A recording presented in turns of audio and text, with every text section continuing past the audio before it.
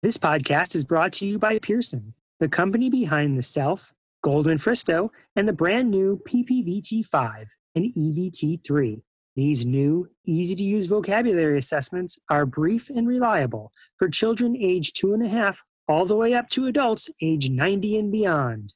Learn more about these new tests at pearsonclinical.com/exceptional.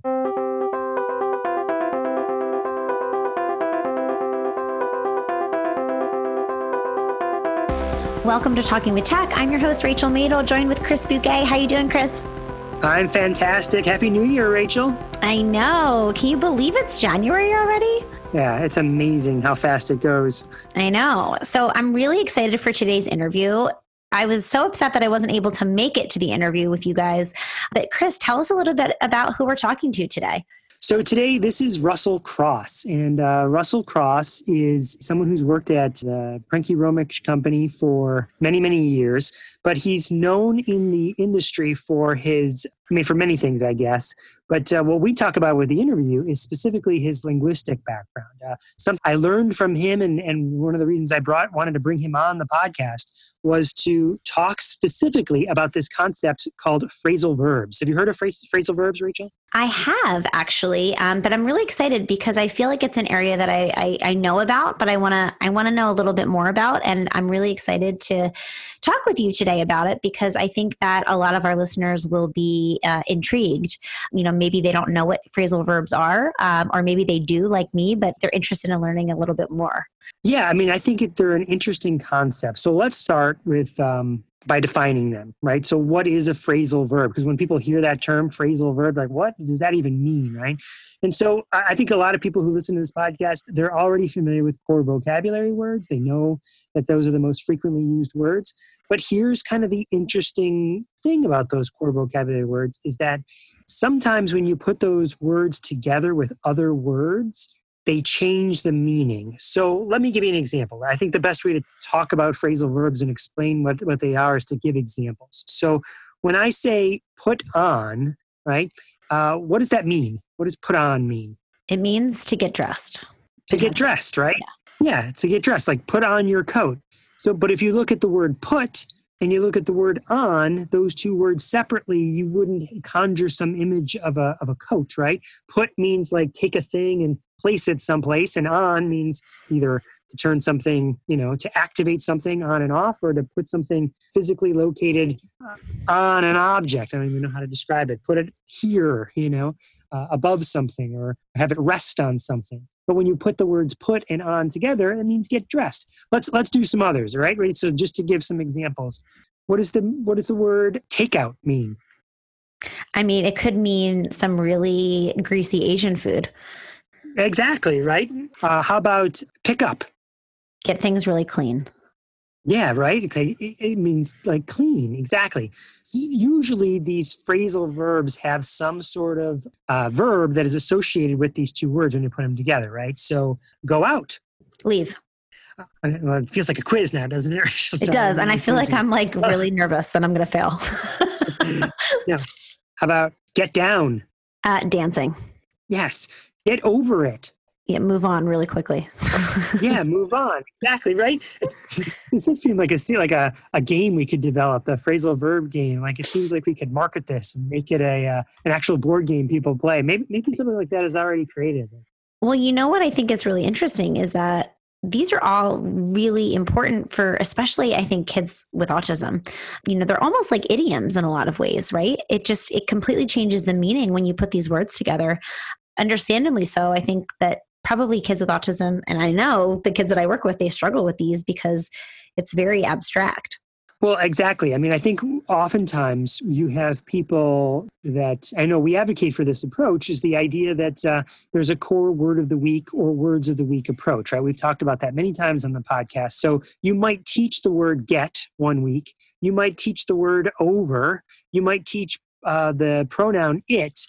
But are you teaching get over it, all three of those at some point together explicitly because someday, in order to use each of those words appropriately, you need to know how they combine with other words. It's sort of like, if you were thinking of articulation, it's sort of like co-articulation, So the sounds go together. They don't just live in isolation. Well, these words go together. They don't just live in isolation. And when you put them together, they have an entirely new meaning. Yeah, which actually kind of turns everything that I try to teach people about AAC and vocabulary, kind of turns it on its head in a lot of ways. Because what I'm seeing a lot of, teachers and other SLPs, they're doing a lot with quick fire phrases or social phrases. I work with a lot of ABA teams, and they're teaching let's play, these kind of carrier phrases, I need the, and kids with autism especially, they're able to learn these phrases, but they're not understanding the individual units. So a lot of times I'm kind of having to go back in my approach and say, okay, I understand that they can use this script, but I don't think they actually understand the concept of each of these units. The perfect example is the I want phrase. We typically teach I want in a chunked phrase, but then, it's really hard sometimes for kids with autism. They overgeneralize the I want, so it's I want, iPad, I want train, I want, but then they can't switch it to say mommy wants or you want more, because they're stuck in the I want script. So it's really interesting to think about this. It is really important to sometimes teach, especially these phrasal verbs, so it's kind of a balancing act in a lot of ways. We need to make sure that we're teaching the foundational concepts and these words as single units, but then also, we don't want children to use just single words. We want to teach them how to expand. So it's definitely feels like a balancing act. So Russell and I get into it a little bit, but there's some research that goes behind this that was really kind of like tickling me, like tickling my curiosity button, right? It was like, wow, how often do we use these phrasal verbs? Because it could be really easy to be like, yeah, okay, that's somewhere down the line. I'm going to get to that. We're going to be combining those. Like, I just got to get kids to understand the word go and the word on before I teach them those two together mean continue, go on, Mm-hmm. And so I think it's an easy thing to kind of to pass off. But then when I started to look at the research shows, there's a research article that we talk about by Rigel in 2004. We'll make sure we link it in the show notes, that talks about how for a typically developing child, some of these phrasal verbs happen very, very early, like when they start combining two words, at a year or somewhere between a year and a half and 2 is when many, many, many phrasal verbs start to come out. They start to emerge in children. So it's not something that happens later on in life for typically developing children, which makes me think for students that are using AAC, we should be introducing those concepts relatively early. No, absolutely. And it's so fascinating to me when you think about typical language development and how there's no direct instruction, right? Kids just learn through the input that they're given. And so I think that the lesson here is that we need to give the AAC input, right? We need to give the exposure for kids. And from a really early age, I think that we need to get beyond this idea that, oh, well, they won't understand that. Well, of course, we need tons and tons of exposures before we start understanding, but it doesn't mean that we don't give the exposures until, a child's quote unquote ready. So I think that you can never go wrong exposing children to language on their AAC device. I think we always talk about the least dangerous presumption, right? And so I think that this is a perfect example of that. It doesn't hurt to show how these words combined together, it changes the meaning. I don't know. What do you think, Chris? Yeah, well, I think that's exactly how my approach and my philosophy and what I try and tell teachers or expose teachers to is that idea that they should be explicitly so even if they weren't explicitly planning how to teach go and on, if they could at least be modeling it passively, without the expectation that the student is going to use it immediately, but still let's model it on the device.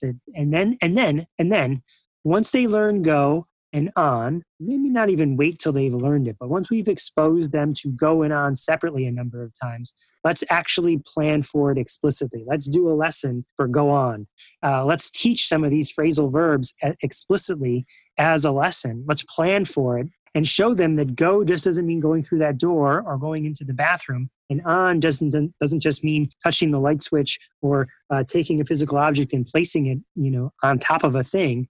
But that when you put those two words together, go on, it means I'm waiting for more. Continue. Go on, go on, go on. And I could go on and on and on with this, Rachel. No, and something else that I really think is important to do that I oftentimes will do during my sessions is I explain to kids what I'm doing. And sometimes I'll never forget. I once had a teacher, or no, it was a paraprofessional, and she was observing one of my sessions, and I forget exactly what was happening, but I was talking to the student who was nonverbal using AAC, and I was talking to them, the same way that I would be talking to, a 10-year-old who didn't use AAC. I said, okay, now we're going to work on this because this is really important. And I forget exactly what I was saying, but the paraprofessional said, it's really interesting that you're talking to him like that because he doesn't understand. And I said, well, first of all, we don't know what he understands. So I'm going to just assume that he understands everything. And I also think it's important to give context for kids. Why is it that we're working on these things? And so this came up for me when you were talking about this, because it feels like it's very easy to say, when we put go and on together, it actually changes it to mean something different. It means to keep going. And I think it's something that we can just say out loud. I think oftentimes as speech therapists, we think, I don't know if I should talk about this, or I think that kids really appreciate knowing why we're asking them to do certain things and what we're doing and how that fits into a bigger picture, and I think we can take that lesson for all kids that we work with, not just AAC clients, but just in general, talking with kids, this is really important. For an articulation case, I might say, we come and you come with me every week and we practice words so they come out a little bit more clear so all your friends can understand what you say.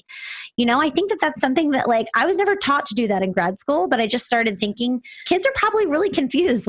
Okay, every week this lady comes with a bag and then I go into a special room, what are we doing here? And so I think that it's just we can be more transparent with the kids that we're working with and how we're talking to them about what we're doing.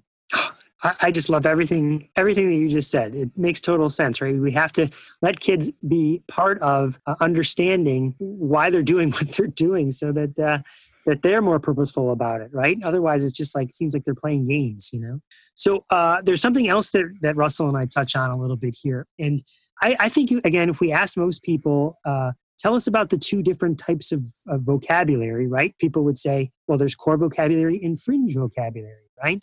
But what Russell and I talk about a little bit in the interview, Rachel, is this third category, which I think we talk about sometimes, but it's not often named. So that is that category where I guess it would fall into fringe, but it's vocabulary that is really important to the student, right? So I often think the example that comes to my mind is the word hurricane. Hurricane is the name of our dog, my family dog, right? So if my children or if I suddenly needed AAC right away, hurricane is a fringe vocabulary word that is really important to us. We say it often in our house, hurricane, get down. That mixed hurricane and phrasal verb right there. But mind blown. we yell hurricane all the time or say hurricane all the time because it's a word that is key to my life. And so that's what Russell sort of advocates for, is to not think of these two vocabulary terms, core vocabulary and fringe vocabulary, but think of it as three: core vocabulary, fringe vocabulary, and key vocabulary. Vocabulary that is key to the individual. I've also heard this called personal core. Sure. So, and it's two different names for the same concept. That personal core is sort of puts those words in the core vocabulary bubble, right? Mm-hmm. And other people would say, yeah, but it's a fringe vocabulary term. Hurricane is a proper noun that you're using. That's fringe vocabulary. You could get through your whole life without saying the word hurricane. Yes, I could, but hurricane is our dog, so I don't want to just call it dog. I want to be like hurricane. So yeah. Right. Or it wouldn't even be dog, so yeah, right? It would be it. It. Yes, exactly. Dog is another fringe vocabulary. Right. How am I going to talk about my dog? Yes. And so key vocabulary is super important, or personal core, if you want to call it that, is super important to be considering and finding the balance for how often you have that. A quick phenomenon here is that the key vocabulary words sometimes adjusts based on time of year and your geography, right? Which again, it wouldn't necessarily be personal core at that point if it's based on time of year or geography. So for instance, at the time of this week, it's right around the holidays, right? We're just finishing with the holidays. So around holiday time, you have certain words that are used more frequently. You'd want to maybe be practicing the word Santa if that's something you do in your family. You'd want to know the word reindeer or you could see how there would be certain seasonal or topic words that are if it was Halloween time, maybe you'd want pumpkin on there, because it's something that you use or say much more frequently at that time of year, or leaf if it was autumn time, which are fringe vocabulary words, but based on the time of year, their usage might go way, way, way up. Or geographically, if you lived in southern Florida, maybe hurricane would be a word on your device because that's something that you talk about during certain times of the year. And because you're geographically located near to a place that has more hurricanes, where out in California or in Philadelphia or in Virginia, you don't have that as often. So you don't need that word. Mm-hmm. I don't know. What do you think? No, I think that's exactly right. I'm actually thinking about because it feels like everything we do is such a balance, right? And I think especially with the core versus fringe whole phenomenon, I'm actually doing some consulting with a school right now.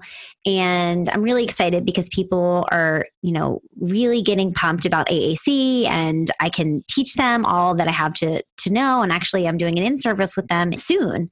And I'm just going to kind of teach them the fundamentals of AAC, even though I've kind of been teaching as we've gone along. And a lot of what we're doing is programming very specific fringe vocabulary on the devices so that, when we're learning about all these lessons, and I feel like the beginning of the year, it's just like from one holiday to the next. You go from Halloween to Thanksgiving to Christmas, Hanukkah. And so there's lots of different fringe vocabulary, especially that goes along with that. And so it feels like I went into the school year being like, yes, we're going to do a core word approach. We're going to teach everybody the importance of core words. And then, now it's January and I'm thinking, we didn't really get to the core words as much as I really wanted to.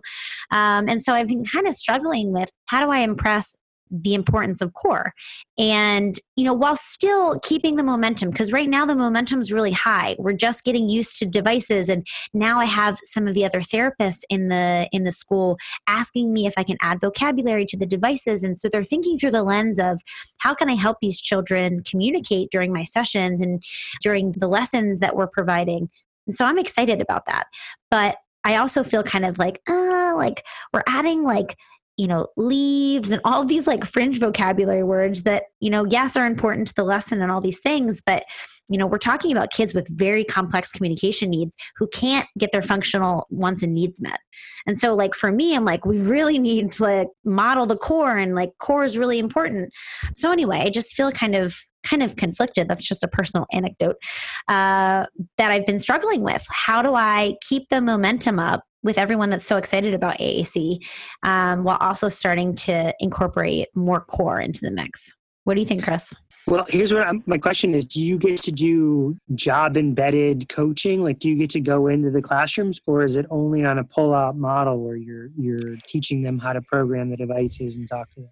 So I think part of it is we had kind of a lot of instability in the beginning of the school year because we had a teacher and then the teacher left, and there's a lot of things going on. So I was super gung-ho in the beginning, yes, we're going to push in all the time. And then it was just all these new teachers coming in and aides and subs and all these things. And I was like, this seems like a lot. I just need to get to know these kids.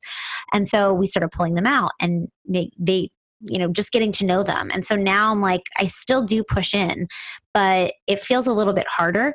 So I do have the opportunity though to model and things like that. And especially when there's lessons, it feels like it needs to be done in advance, because a lot of times I'll be pushing into the lesson, and I'm sure some of you SLPs can relate out there. I don't want to step on anyone's toes, right? I don't want to come in and be like, oh, this lesson was great, but like, I would have done it like this. In a lot of ways, we have to do that because that's, what we bring to the table, right? Is our expertise about communication. So, I have to do that. But at the same time, I'm like, it feels like this very delicate situation that I need to handle, especially when it comes to just a lesson, like a lesson that I'm pushing into with a teacher. So I don't know. What do you think?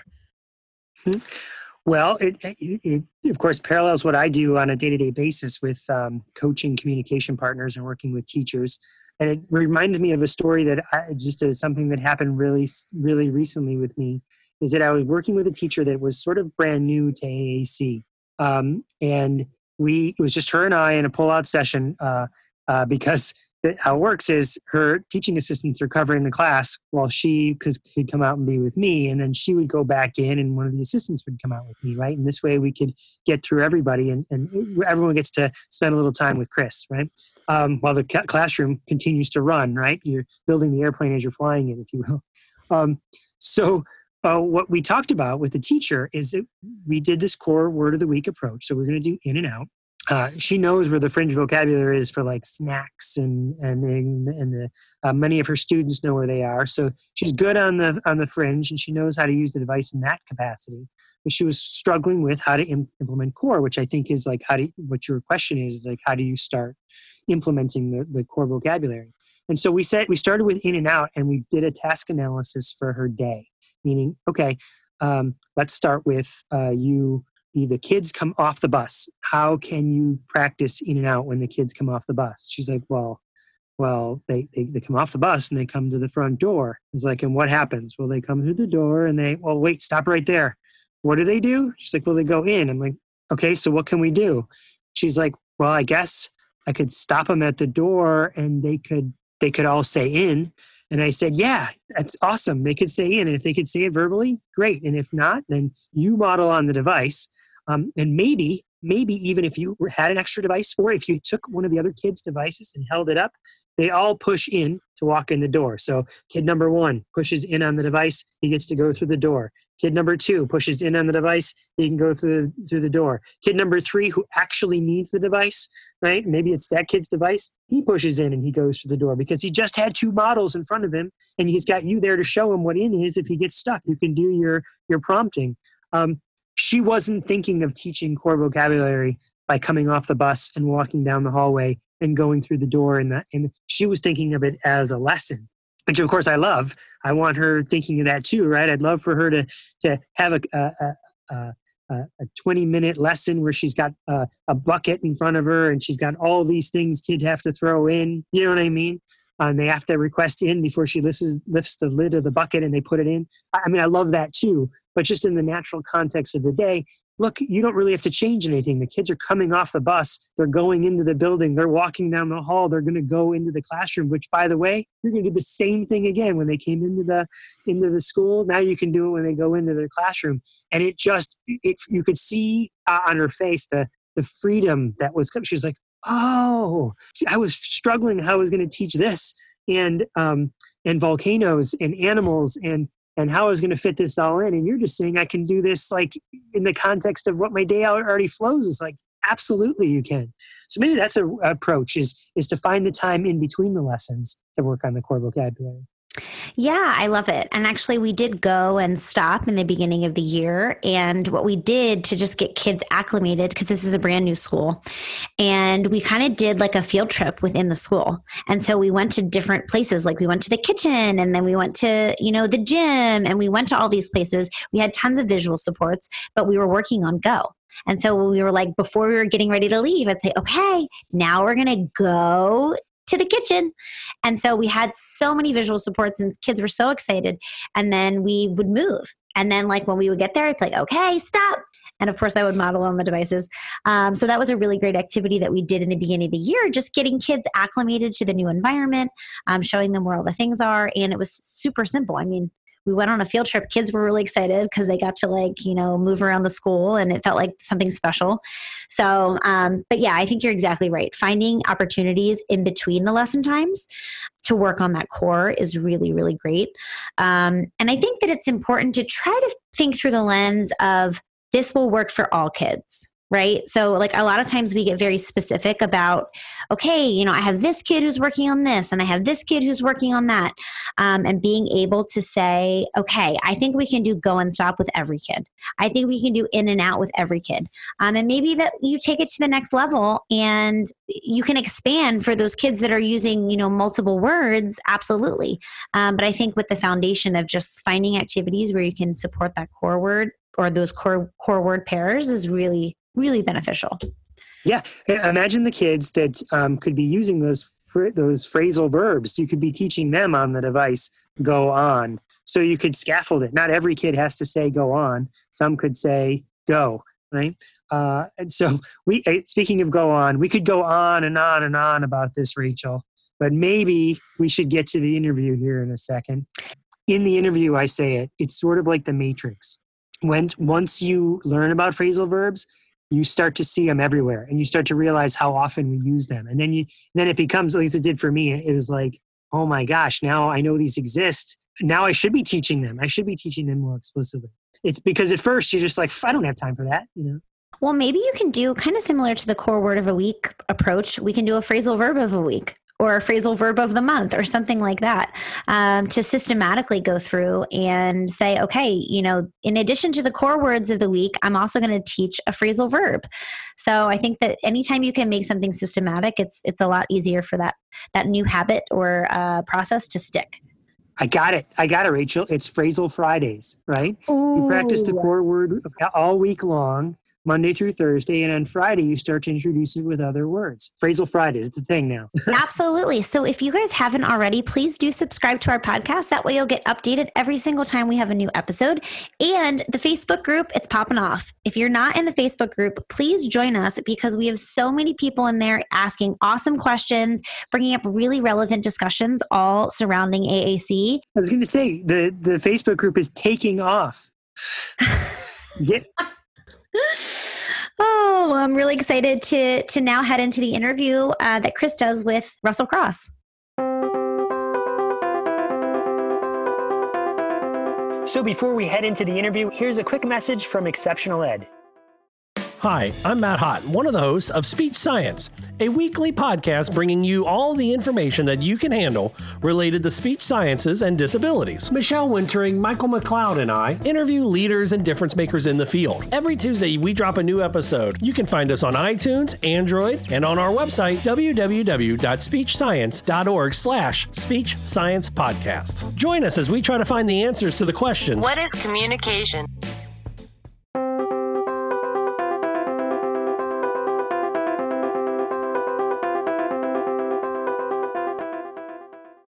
Welcome to the Talking with Tech podcast. My name is Chris Bouguet, and I'm here with Russell Cross. Hey, how you doing, Russell? I'm doing just fine. Thank you so much for being here on the podcast. So, Russell, for those that don't know who you are, can you give people a little background? What do you do? What's your experience with AAC? Well, currently I work at Prenke Romich Company. So I'm in the sort of research department there and have been now for almost 30 years. Next year it's a double whammy next year because it's the 30 years of working with PRC and I hit the 60 in terms of age, which means I have literally spent half my life working for the same company. And that's very strange these days. I think I'm the last of those type of people who've done that. So, but I started working in AAC back in the UK. As people can probably hear, my accent isn't native to Ohio. But I started in AAC many years ago. And like a lot of people the reason I became the AAC person was because when we first got a computer delivered to the hospital, I plugged it in. And the person who does that suddenly becomes the tech expert. So that was my introduction to AAC, I think, from being part of the profession, so to speak. And strangely enough, this was back in the early 80s. So there were not a lot of pieces of technology that were already there for AAC. So I wrote a piece of software. This was in BASIC, you had to do it at that time. So I wrote a piece of software which I thought was spectacularly good. And let me tell you how it worked. What happened is that there was a grid on the screen. If you can imagine this grid with squares, and in the squares were words. And what happened was that you hit the space bar, and the bar would scan through the rows, and then you hit it again, it would go through the columns, and then you hit it a third time, and the word would come up on the screen. And what you did was you did this, and you created sentences. And, wow, I thought this is great, because at the time, of course, this was fairly radical stuff. Yeah. So I built this program. I was working with a client in a center there who had some severe physical and cognitive and intellectual disabilities. But I took the system along, and I was all proud of the system and thought this would be great, and showed it to him, demonstrated it, and he tried it for about 2-3 minutes, and then promptly pushed the keyboard to one side and never did it again. And I think the object lesson that I took from that, which has stuck with me forever, was that technology is not the only answer. And most of us get to the point where we think, originally you think, oh, if we just give people a piece of tech, that'll do it. That's solved the problem. But this was a great example for me, after spending hours and hours of trying to program this, to discover that there was more to it than just giving somebody a piece of technology. So that was the life lesson learned, really. And so I was working as a general SLP, but more in AAC for some time before I joined Prenke Romich. They had a distributor in the UK they're still there, called Liberator Limited. I started with them in 1989, so it's a long, long time ago. April 1st, April Fool's Day was when I started. So I worked with them for maybe 6 years, and then I was offered the post here in the US at the Worcester headquarters to work on what became the Unity application. So if anybody's using any PLC equipment, they'll be familiar with the Unity language system, which is now sort of 25 plus years. I think it's 25 plus years old now. But I was one of the original creators of the system. And my plan was to come here for at least 2 years. So I stayed for 2 years. My wife and I made the commitment to say, if we don't like it after 2 years, we'll go back. But here we are 30 years later, still here. My kids are grown up. I have grandchildren. I mean, we're just gone native, I think. So, well, congratulations, 30 years in one place. That's something we have in common, in that I've been working for Loudoun County Public Schools for 20 years. So it's rare, though, right? Most people don't. It's 3 or 4 year stint someplace before you're on someplace else. It is, and it's something that we only just sort of noticed at PLC, because a lot of folks at PLC are also lifers. They've been there forever and ever and ever. But more recently, as we've been expanding, we've been taking on new people, so we've seen a little bit more turnover than usual. And it'll be interesting to see over the next 30 years, whether we have the longevity or whether there's a bigger turnover in general, because that's how people tend to work these days. But you're right. I think between the two of us, that means we've had 50 years at the same place of some sort. So, Russell, I think another point there that you brought up is so true today, just as it was back in the day when you programmed that piece of equipment for that gentleman who pushed it away, right? So often do I find people think, well, we'll just give this kid an iPad, or we'll give them this kid some piece of device, and we slop it down in front of them. Mm-hmm. That will be some sort of, the magic box will be the answer to all things. It's like, it's not. It's all about the interaction and how you teach someone to use the device. It is much more of the magic sauce, if you will, than just the tech.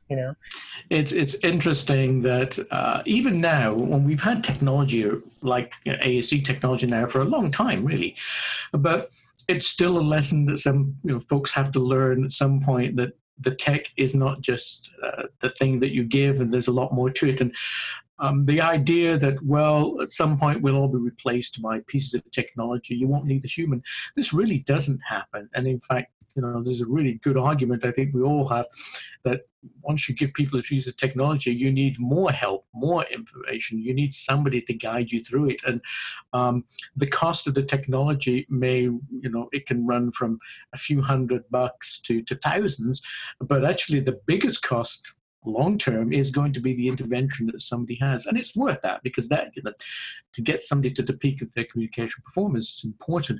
But the box that you give them is almost the cheaper end of it. It's the human side that is expensive. I try and bring that point home all the time to the administrators that I get to talk to, is because they see the dollar sign that is hung around the price tag on the piece of equipment, but that is finite. You pay it once, really. It's the ongoing therapy that you need, and for some reason they'll have no problem. An administrator will be like, "Yeah, put 30 more minutes on that IEP, or put another 60 minutes," and that they don't even blink an eye at, even though that's way more expensive than buying one piece of equipment.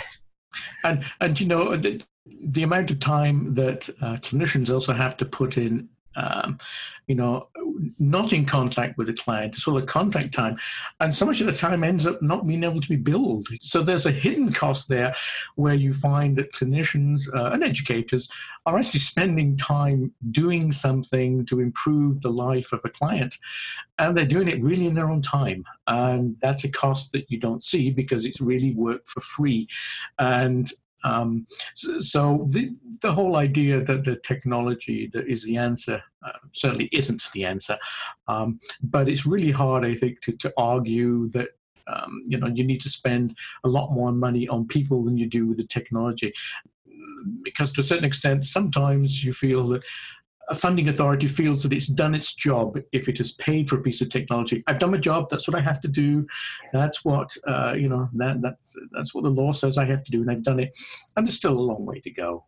Yeah, absolutely. Now, so something else that is not necessarily a magic answer, I think we're finding here in working with AAC, is the concept of core vocabulary. Meaning core vocabulary, we've been fans of the concept for ages, right? But again, it is not some sort of magic bullet that all of a sudden, now that we have the concept of core vocabulary, and maybe a therapist knows about the concept of core vocabulary, that suddenly you can now teach somebody about core vocabulary. And one of the reasons I wanted to have you on is this, something you taught me about a couple of years ago, and I've been fascinated with the concept. And when I get to present, I bring it up as a question all the time. And I just wanted to get in deeper with this one particular concept in general, is the concept of phrasal verbs. So you and I participated together in the PRC does a research journal club. There's one going on right now while we're recording. There's one out happening. It's not happening literally right now while we're recording. But we participated in the inaugural one, the very first one, and you presented some research on phrasal verbs. And it had been like the first time I had even really heard of or thought of the concept. And so can you tell people about phrasal verbs and kind of why they're important? Let's talk about them. Yeah, and this is certainly not a sort of topic that you suddenly find that people are keen to hear about at the local bar, So you don't sit down and say, might say, how about those Browns, or Indians are doing well this year? Hey, let me tell you about phrasal verbs. That doesn't really happen. But for those of us who are really fascinated by language, I was as excited by you in a sense when I discovered this paper, because I've been doing some work for a while in the area of corpus linguistics. That's I should mention it because before I did speech pathology, I did psychology and linguistics. So I have a linguistic background. But I've been taking some time looking at corpus linguistics as a discipline. And this is a paper that is based on both corpus linguistics and teaching English as a second language. So this was from outside AAC. And I can't remember. Let me ask you. For those that don't know, what exactly is corpus linguistics? It's like another, again, a big high-level word that a lot of people heard of, but don't really know what it means. Yeah, well, given that linguistics is, the science of language and languages, and not how many languages you can speak, but, linguistics as in the structures of language and how language works and functions. There are, just like in speech pathology, there are subsets of the profession. Well, there are subcategories in linguistics, and one of the fields is corpus linguistics. And what corpus linguistics does is to look at really, really, really big sets of data, a corpus or multiple corpuses.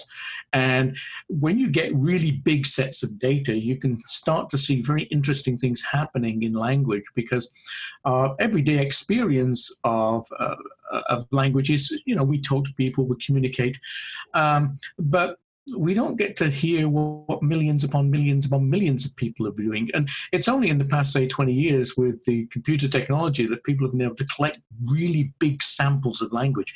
And there are now corpora out there that are looking at things like 1.5 billion words. They're trawling the internet every day to look at new words and how they do. So we have a much better way these days of looking at real language and how it's used, and also counting those numbers, because, as we're all into evidence-based practice, one of the things we all want to be able to do is to look at objective data.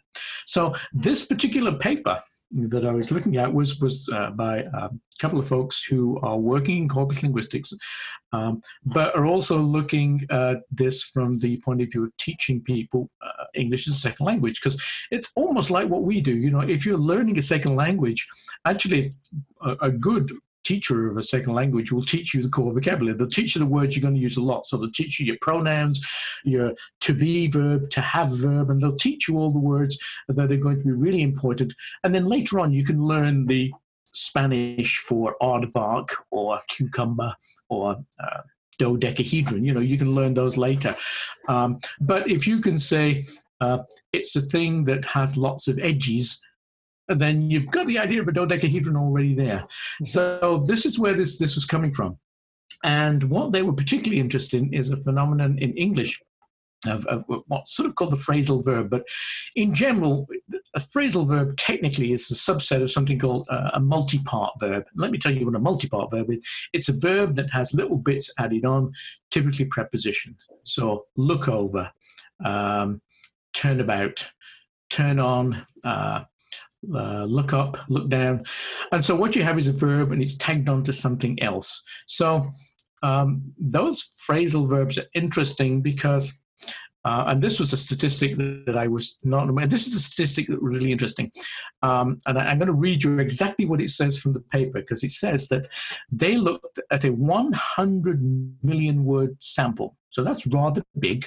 So they looked at this 100 million words, and they said that there was a small subset of 20 lexical verbs combined with 8 adverbial particles that accounted for over a half of all the occurrences of phrasal verbs that were in that corpus. So just to go back again, that meant there were 20 verbs and basically 8 prepositions that accounted for over half the phrasal verbs that were actually in there. So I was really fascinated by that, by the fact that you get so much bang for buck by looking at just a small number. And what was also really interesting about those words is that the top 20 words, those top 20 verbs that they have, are words like get, go, look, pick, turn. Wow, look at that. Core words, and then you look at the particles, and some of these words can be either prepositions or adverbs. Nice to call them particles because they're just bits. You don't have to worry about exactly what they're doing. But it's words like in, off, up, down, back, on. So you look at those core vocabulary. So what strikes me there is that if you are teaching these verbs and particles in isolation, you're teaching the word look or put or go, and then you're also teaching in, on, and under. You're not that far away from being able to talk about things like, those verbs like get up, go down, strut your funky stuff. So, run into, back up, come across, give up, put down. So, that was what really struck me from the AAC perspective, that here we have a feature of language, which is the phrasal verb, and we use them all the time.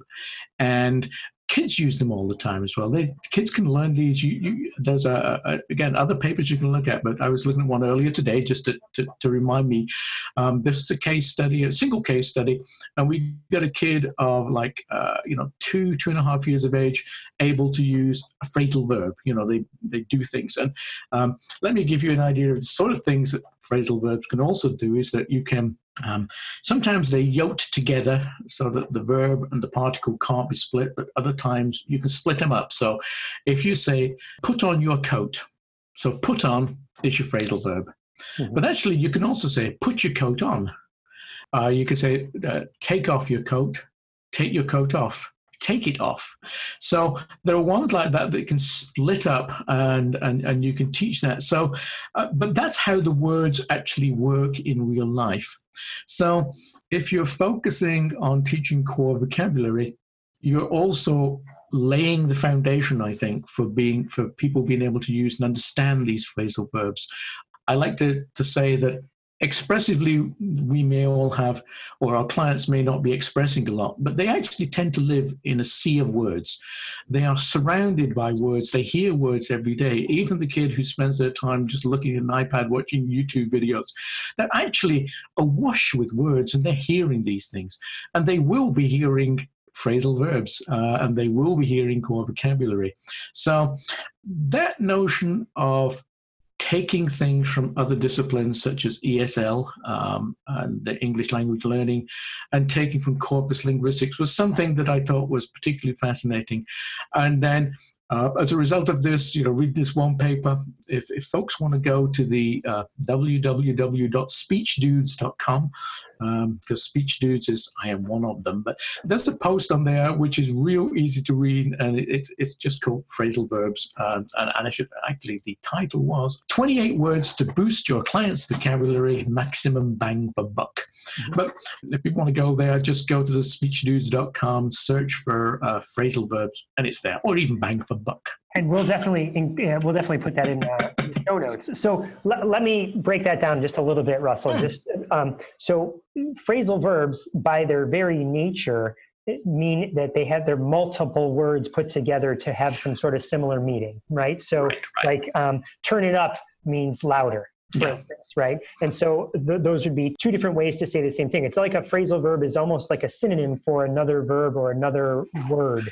And actually, the thing about phrasal verbs is that they can also have, like you're saying, they're multiple meanings, So, to turn up, you can turn up the thing, but I can turn up at school. I can turn up for a party. And what's interesting there is that the two are actually slightly different, because I can say turn up the heat or turn it up. But if I say I'm going to turn up at school, I can't say I turned the school up. So turn up in that one is one of these yoked phrases. You turn up, got to go together. You can't split it. Turn something up, you can split it. So this is one of the things about phrasal verbs that also makes them interesting, is that they have multiple meanings, that sometimes they split up, sometimes they hold tight to each other, and they are used an awful lot in language. I would suggest to anybody who's listening to this podcast that they go out tonight to the pub, and I always find the pub a good place to do research. They go out to the pub tonight and try and just sit and listen to people. See how many times you can hear people say things like turn up, put down, go around, give up. I mean, all these things, they're all phrasal verbs. And what's interesting about this study I was talking about was another reason for looking at this, or they were looking at it, was because phrasal verbs are always something that learners of the English language have a hard time with, because there's so many of them and they have multiple meanings. And so what the researchers in this study were doing was saying, well, if we can identify the big ones like this top 28 words, then if we teach these 28 words, we're already starting to teach some of the common words used in phrasal verbs. So given that there are so many hundreds and hundreds of phrasal verbs, let's focus on these 28 words and just use them and tie them together and yoke them and teach them in that way. And that, to me, said, well, gosh, if that's going to work for English language learners, it could work in AAC as well. Absolutely. Get you 50% of the way there, really, right? And yeah, it does. And so that's the taking the research from the other disciplines is where I find it real fascinating, looking into corpus linguistics. Prior to that paper, I've been working on, we've been developing this online system that we have of analyzing data. And we got a database here it's a tagged database, and so you can get a database. It's based on thousands and thousands of words. All the words are tagged by parts of speech and frequency. And that database came from the field of corpus linguistics. This is a researcher at the Brigham Young University, researcher there who spent most of his life looking at large-scale corpuses.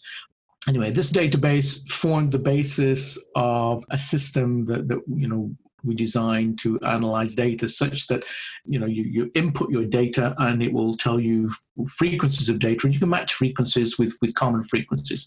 So there's an example of using databases from another field in order to apply to to what we do in AAC. And certainly on my list of things to do before I retire, there are other things I would like to be able to apply that to in terms of AAC systems based on what I would say is, this real data, these big data samples. So Russell, back to phrasal verbs for a second, because you and I could talk about data all day long. But back to phrasal verbs for a second, because there's something else I want to talk about is the idea that there was another study I think you shared with me. It's maybe not the same study, but it looked at how early development happens with them. Like how soon do students who are typically developing start to acquire and use those? Like how often did the moms use it and the parents and the caregivers, and how often did the students use it? And some of the kids started learning and started using phrasal verbs at a very early age. Like they're starting to put two words together, and as soon as they start to put two words together, they're also starting to use phrasal verbs, right? When I started to read that study, and thinking about how teachers are, going back to what we originally said here at the beginning when I was saying that core vocabulary isn't necessarily a magic bullet, what I find, and I really like how you put it, is that teaching core vocabulary is a foundation, right? To get you to learn those phrasal verbs. But if you're only teaching words in isolation, meaning this week, I'm going to teach the word get, and next week, I'm going to teach the word on, and the next week, I'm going to teach the word it. And if you're never trying to combine those together, if you're only doing the core vocabulary in isolation, you will not get to those phrasal verbs anytime soon, Right. Yeah. I think you're right. It always strikes me that this is like opportunity for doing something different, for doing something else. So, we can teach get in a particular context, and it in this context, and then on in a context, and then we can teach get it on, bang a gong. We can talk about get your shoes, but then get your shoes on, and then we can put your shoes on, put on your shoes. And then we can have pick up your pencil, pick it up, pick the pencil up. What we're doing there is using the same word, but we're sliding the words around a little in perfectly acceptable ways, where you're shifting the object into a different position, but you're using the same vocabulary. And what I would say there is that phrasal verbs just give you another opportunity to move those words around within a particular context. I think the soundbite there, Russell, I think I've heard other clinicians use it, is repetition with variation, right? Yes. So this is what you're saying is you can use the same word in multiple ways and just flip them around. So I think I'm trying to get at is when people are planning their lessons and they're thinking about teaching somebody, perhaps if phrasal verbs is a concept that we don't really talk about, I bet if we put it in, then people are like, what's a phrasal verb? I don't even know what that is. And I'm ready to get to the point where maybe we should be teaching that explicitly. Like if it's an early developing concept in so many kids, like and they're just starting to put two words together, then maybe we have to start teaching these phrases and what they mean and how they replace, or maybe it's in conjunction with verbs and the words they mean, Right. And I think that the way you would go about that is that we teach these high frequency verbs, get, put, take, and we can teach them in the sense of just the regular verb on its own. And then we can teach the prepositions, up, on, down, and we can teach them as prepositions. And so you're learning sort of not just the core vocabulary, but the core meanings of them, because typically when we talk about the word up, we're talking about lifting things up.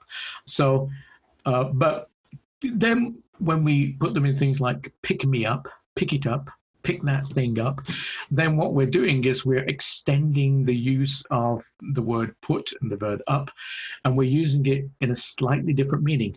And we're using it also as a slightly different, grammatical unit. We're using it as a phrasal verb, prepositional verb, whatever you want to call them.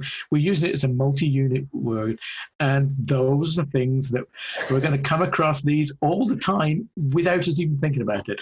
There are many instances of language where we use things so often and we hear things so often that we don't even realize that they're happening because they become transparent to the fact that we don't notice them. And you have to start listening. And once you start listening, you hear them so often. So let me give you a great example of language and language change, because this is a wonderful thing that I've been spotting over the past few years, is the way in which our language is evolving, where we have this new phrase called a whole nother thing. It's a whole nother story. Now, you won't find that written down. It's not written language, because what we are doing here is language is evolving. And what you're hearing there is people taking the word another, they're splitting it into a and whole, another. Another doesn't exist on its own. Another is not a word that exists on its own. But what we're seeing there is an evolutionary process in language. And I guarantee if anybody's listening to us now, wants to go and listen to TV a little later, you listen and you will find people saying a whole nother thing over and over again. And the point I want to get from that is two. One is that that's language evolving. And second is it's something that we don't necessarily hear until we listen for it. And then when we listen for it, we think, my goodness, that's happening all the time. I mean, everybody's saying it. Watch CNN or Fox, whatever your poison is. The newsreaders there will be saying a whole nother, a whole nother, a whole nother. But you contrast that with written language where it's not there. So spoken language always evolves ahead of written language. Written language catches up later.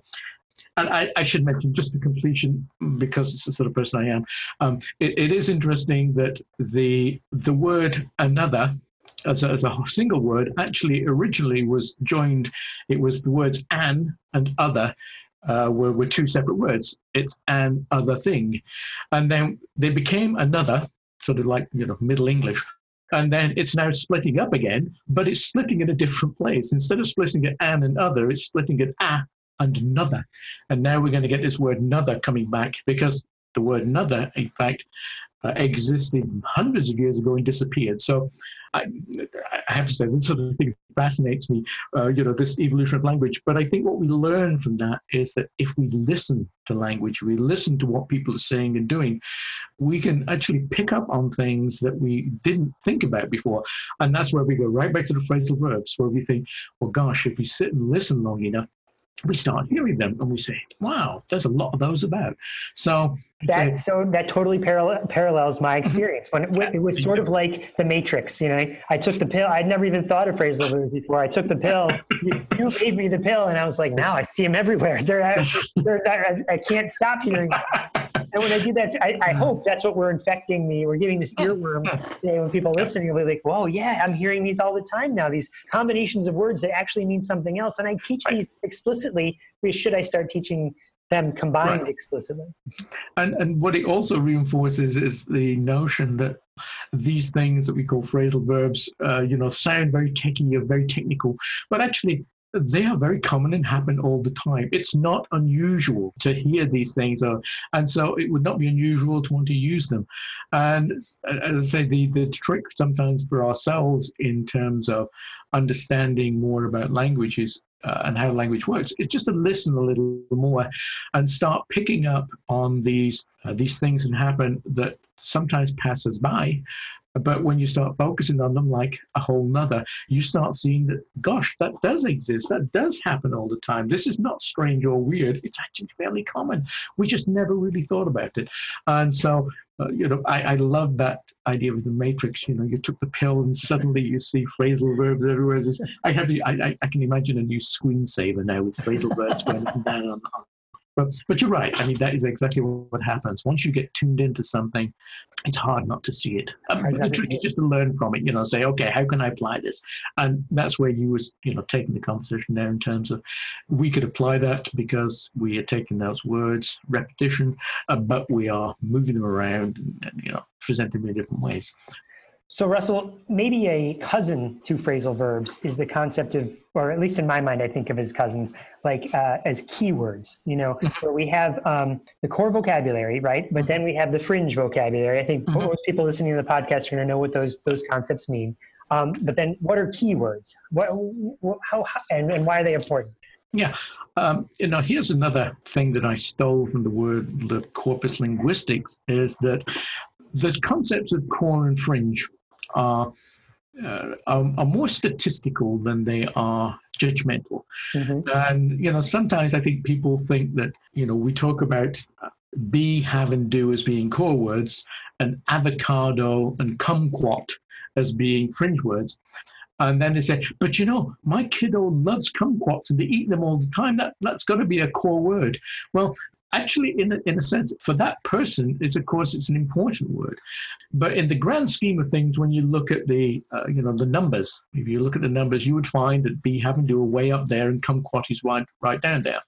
But in corpus linguistics, what they tend to do is to say, well, if there's a word which statistically occurs with a higher frequency than you would expect, and typically within a particular environment, so in the world of food, then rather than call it a fringe word or a core, they call it a keyword because it statistically has meaning, which means that although it is in general a low frequency one, for this particular situation or person, it actually has a much higher value. And that's what the notion of keyword is in corpus linguistics. And so when we're looking at clients, we are going to find that there are core words that will apply to everything. There are fringe words which are always hovering, but a keyword is one that will suddenly become really important. And the other thing to think about with keywords is, of course, that these actually can change. It's like a fish in water. A fish can be swimming along the bottom, and then sometimes it goes up to the top, and then it comes down again. Well, a word like Santa, for example, the word Santa is now floating back up to the top of the pond. And this is going to be a key word for kids' vocabulary for the next 320 days. No, and it's going to be a key word now for some time. But once you get to January and February, the keywordness of it will drop again. So it will come down again. So keywords are also these things that sort of drift up and drift down, drift in and drift out. And it's sometimes easier to talk about that than to talk about whether it's a core or a fringe. And I prefer to say more things like, well, it's like temporary core or permanent fringe or personal core or personal fringe. If you make the things distinct and say there's core, there's fringe, and there's keywords, I find it easier because then you can also then talk about it from not just the statistical thing, which is the frequency with which it occurs, but then it also does take into account the sort of importance of it, that this is an important word now, and that's fine. Nobody is saying that Santa isn't an important word because it's fringe, but when it becomes a keyword, of course, that is an importance. So I like that distinction. I like a three-way distinction just because it sort of helps me think about what we're doing. And that is exactly why I like to say that it is a cousin to phrasal verbs, is that it is something that we should be talking about more maybe, and we don't talk about enough. You hear core and fringe, but keywords I think is relatively a new concept. I'm hoping 10 years from now that this conversation that we're having spitballs into more conversations of more clinicians and people who work in the field of AAC, have more conversations about how it's really a three-prong, not just core and fringe. Yeah. And it also helps a little bit in this discussion that sometimes pops up about, oh, these core people, they're focusing on core all the time and they forget all the other good stuff that's out there. And it's a little bit of a red herring, or a straw man would be the other one, because actually I don't think people feel that. And in fact, the real skill to teaching core is to be able to teach the core along with fringe, or I would say more likely along with keywords, because you need the core can leverage the keywords can leverage the core. Nobody's going to spend their entire life using core vocabulary solely, and nobody's going to spend their life with fringe vocabulary. So there is a balance. So there's no distinction in that sense between focusing on core, focusing on fringe. I think most clinicians are fairly level-headed and realize that you have to get the balance. And the only reason, in a sense, that core is as useful as it is simply because it just is more predictable. Given that I've got X amount of time to focus with a client, and I have to choose from the entire Oxford English Dictionary which words to teach, I'm just better off teaching words like stop and that than kumquat and dodecahedron, because it's not that they're not important words. It's given that I have limited time, I'm better off focusing on something that's going to be, and that's a frequency decision. It's not a decision based on some notion that I think that those are really good words and I hate the others. No, it's just statistical, and it's an objective thing.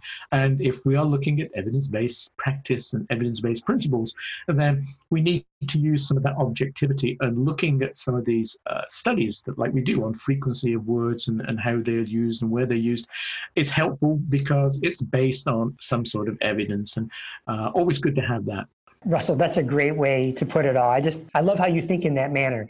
Let me ask you with kind of the final question that I like to ask anyone I get to interview is, here you've got 30 years behind you working with AAC. What's driving you now? What's your next kind of passion? What have you been thinking about in the terms of AAC?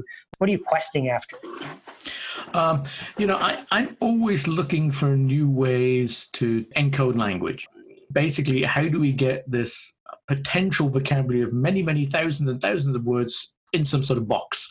So, whether that's with better word prediction, shorter sequences, better arrangements on grids, how that's done is interesting. How do we do that? And how can we also, in a sense, measure that better? What are good ways to measure how effective something? And that's something that we can always do there. But the other thing I'm hoping to see is more ways in which people can access devices, better switching. We've seen eye gaze become a really good technique for people to use. And the technology, 10 years ago, we had it and it was like $20,000 for an eye gaze system. And now the prices have dropped and we've got good quality. So, looking ahead, what other ways are there of doing this?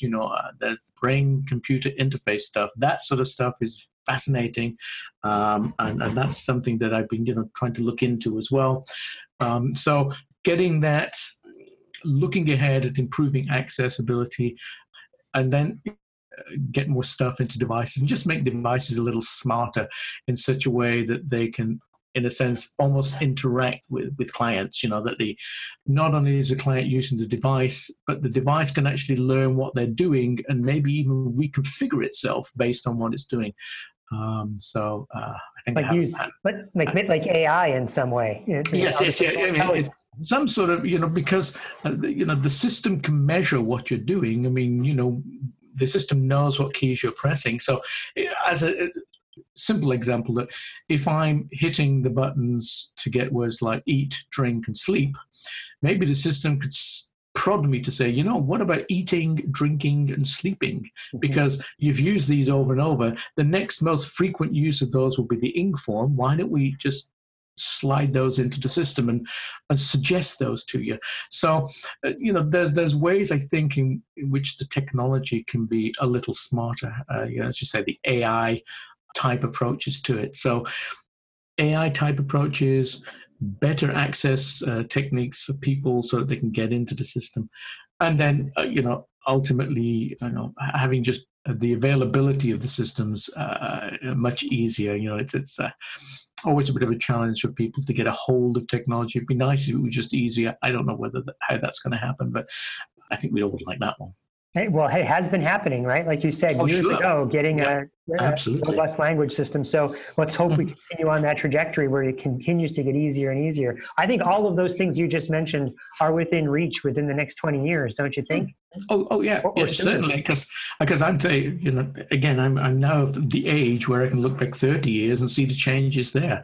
I tell people that, crikey, 30. I wasn't even using cell phones. I grew up with home phones and cell phones. The first cell phone I had was a brick. And right. The brick phone was there, and it lasted for like an hour. And but again, the technology changes, and also the practice changes. What we do. I remember. But 30 years ago, using AAC technology with folks who had autistic behaviors was typically not done. There wasn't a lot of work done because the focus there was on saying, well, the problem is that it's hard to access this. People would stim on them, and it wasn't going to work. But I think the practice has changed. People have said, well, let's try and introduce it in different ways. Let's do that. And now, of course, it's common, to do that. So even practices change over the time. So as you said, in 30 years' time, what practices we'll be using? I mean, I don't know. I will be well and truly retired by then, It'll be fascinating. I can't wait to find out. So thank you, Russell, again, for coming on the podcast. This was fascinating. I cannot wait to get this out to people. Everybody, this is Talking with Tech, and we'll see you next time.